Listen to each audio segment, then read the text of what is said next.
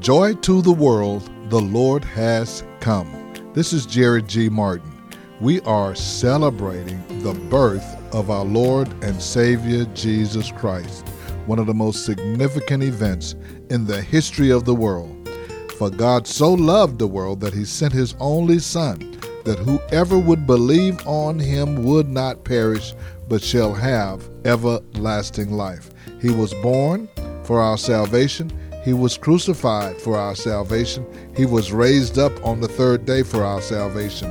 And now we are celebrating who he is and that he's not only come to the world, but he has come to our lives. Use the opportunity of this season to invite someone to know Jesus Christ as Lord and Savior. Listen to these messages today as we continue to walk in the light of God's Word as we celebrate our Lord and Savior, Jesus Christ. You can go to every culture in the world, even those that may be in some place that have been isolated from everybody else in the world. You will find that they're worshiping something outside of themselves. We all have this innate desire to worship. They may worship a tree, they may worship an animal, they may worship their ancestors, but everybody is looking to worship. But who are you going to worship? Are you seeking to be fulfilled this morning because maybe your life is empty and you need to worship?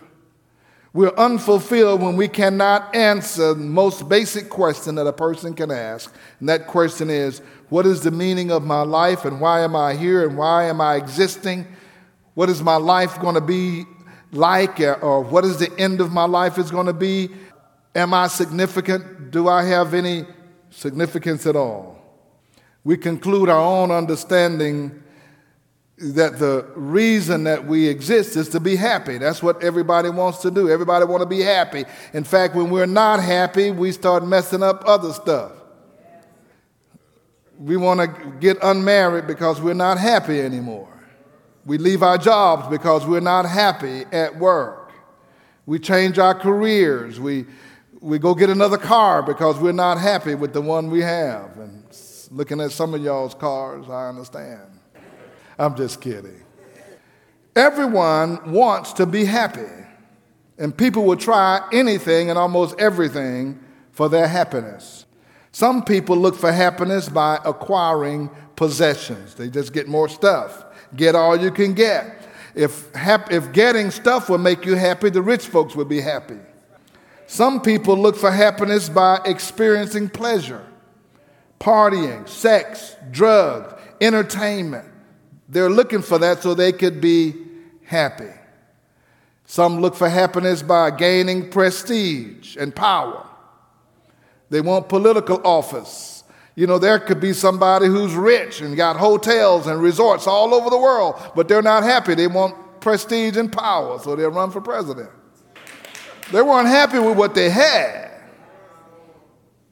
So they'll say, I need something else. But everybody's looking to try to be happy. But real happiness comes from understanding your purpose in life, and your purpose in life is to worship God. There's only one way to fulfill that happiness, and that's to find Christ in your life. Because the Bible tells us no matter who we are, where we come from, whether we're rich or poor, no matter what our race or culture or class is, the Bible tells us that we all have one thing in common. It is appointed unto us once to die. And then after you die, then the judgment. So no matter who you are, I asked the other day, I asked a group, I said, how do you define success? And I said, this is how I define success. I define success by making it to heaven. You can do everything else you want to, but Jesus put it this way. So what does it profit a man to gain the whole world and then lose his soul? That's what Jesus was saying. Duh, if he was talk like we talk. He would say, duh, you gain the whole world and then lose your soul? You just don't have a clue about eternity. So Jesus came to earth as a man and lived a perfect life and died for our sins and rose from the dead so he can give us eternal life. And he says, that's happiness. He offers us forgiveness and fulfillment. He offered us peace and happiness. And once we recognize that we were sinners and we give our life to Jesus Christ, then he becomes the king of our lives and the Lord of our lives. The first thing that wise men do is to seek the Lord. The Bible tells us that the beginning of wisdom is the fear of the Lord. If that's where wisdom starts, when you fear God. He says, the fool says in his heart, there is no God. Wise men seek him. King Herod was enraged when he met these magi. He met these men coming in. He was enraged and he asked, where is he who's born the king of the Jews? Who's been born the king? I'm the king. Who else is supposed to be king around here besides me? And how can he be born a king when I had to struggle to become the king? I had to walk over people. I had to kill a couple of people to take this job. And he's going to be born a king? Who is he? Nobody's a king when they're born. Herod was beside himself, but he kept calm. And he tried to make a deal with the magi. When you find him, just come and tell me where he is so I can worship him. But the Magi was wise beyond measure because God was speaking to them. God said, he said, an angel of the Lord spoke to them and said, now, Herod is up to something. So don't go back to him. You better go home another way. They knew enough through the supernatural means that Herod was lying to them, and now they had a choice. Am I going to serve and accommodate the king, or am I going to serve God? If they served Herod, he might reward them greatly. Jesus was just a baby. He doesn't have anything to give to me, but here's the king, and he wants us to side with him, and if we go back to him, he may reward us. We may have political ties. We may be able to move back and forth in this country, and that's a choice that we always have to make. Are we going to serve God, or are we going to serve the king of this world? Maybe they can have the best of both worlds. We can worship the king and then go back, worship the baby, then go back and talk to the king. But they said, no, we will not have our cake and eat it too. That's not what they did. They went to worship this little baby. God warned them in a dream, and they were faithful to serve God, regardless of the danger of disobeying King Herod. Wise men still serve him. Are you serving him? That's the first question. He's called you to do something. You know, we just heard from a young lady today who said her father spoke into her and said, I believe God wants us to start this service to kids with autism. God will speak to you too about something that he wants you to do to serve him. You first seek him and then you serve him. Wise men seek him, wise men serve him, and then wise men worship him. These men had taken a long journey with one purpose in mind, and that purpose was to worship the one who was born the King of the Jews, and they came to worship the Son of God. And they did it with confidence. They did it with hope.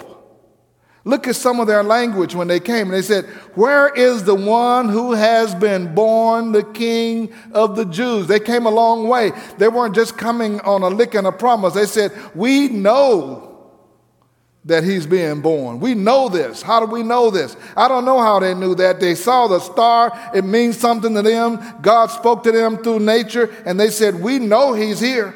We know he's somewhere. We're following him. They didn't just set out for a leisurely ride in the desert and show up at Jerusalem and said, we heard something might be in this area. What's happening? Show me what's going on. No, they said, we know there's a king and he's been born and we're here to find him. They brought with them expensive gifts, gifts that were fit for a king. They brought gold, a gift of wealth for royalty. He's a royal king. They brought frankincense, a gift for a man living a hard-working life. They knew he was going to not just be royalty, but he's going to come up through the ranks of a hard-working man. They brought myrrh, a gift suited for one's burial. They knew that he's going to be born and his death is going to be significant for us. They bought expensive gifts because they knew they were worshiping a king. Wise men still worship him. Are you a wise man or woman? Are you going to spend time worshiping him? Now, I'm not talking about just coming to church. So you can attend church and still not worship him. Worshiping him is rendering your life to him and allowing him to have control of your life and be the Lord of your life. Worship involves praising God in both our speaking and both our singing and our lifestyle. Worship involves hearing the word of God and obedience to the word of God so that he can change our lives and we can grow spiritually. Worship involves giving our gifts to the Lord, whatever they might be. Our gold, our silver, our talent, our time, our resources, and our heart. So how are you doing in your worship? Are you taking time to praise and to confess and to study and to grow? He wants that out of our lives. Are you giving generously of your time, extravagantly to God and work? Our act of giving in our worship. Wise men seek him, wise men serve him, and wise men worship him. I pray that we in this church will be a church of wise men and wise women, that we seek him with all of our heart, that we serve him, that we worship him as he leads us every day. In this season, where we are focusing on the birth of Christ. Now, I know Jesus was not born on December the 25th, but I do know he was born. When somebody come up to you and say, he wasn't born in December, yeah, but he was born and we're going to celebrate his birth. So this is as good a time as any. Tell him it's as good a time as any to celebrate the birth of Christ, that he came, and not only did he come then, he came again into my life, and he changed my life. So he was born in me, and I was born in him. Let's go all out in this season of sharing the good news of the birth of Christ and what it means to us.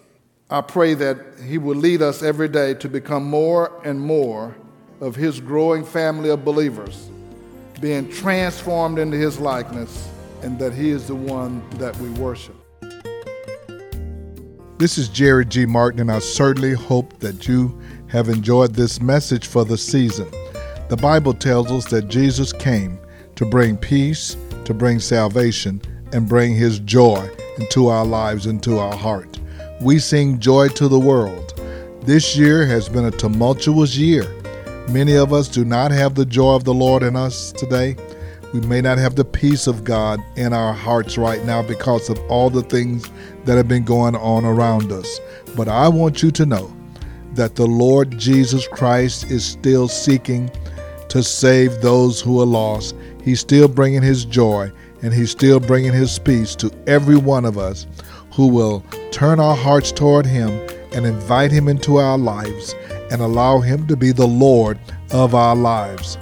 He was born so that we can be born again and have a new life in Christ Jesus. I invite you to be our guest at the Light of the World. We are meeting in person on Sundays. For more information, or if you have a prayer request, call us at 281-964-1393. That's 281-964-1393. I also invite you to join us online each Sunday at 10 a.m. at lowcf.org. Again, that's lowcf.org. And then don't forget about the Beacon Bookstore right here on our campus. Call us if you need church supplies, communion supplies, offering envelopes, Bibles or books, or study material. 281-441-2885. Again, that's 281-441-2885. Now for the Light of the World, may the Lord our God richly bless you and we'll be with you again next time.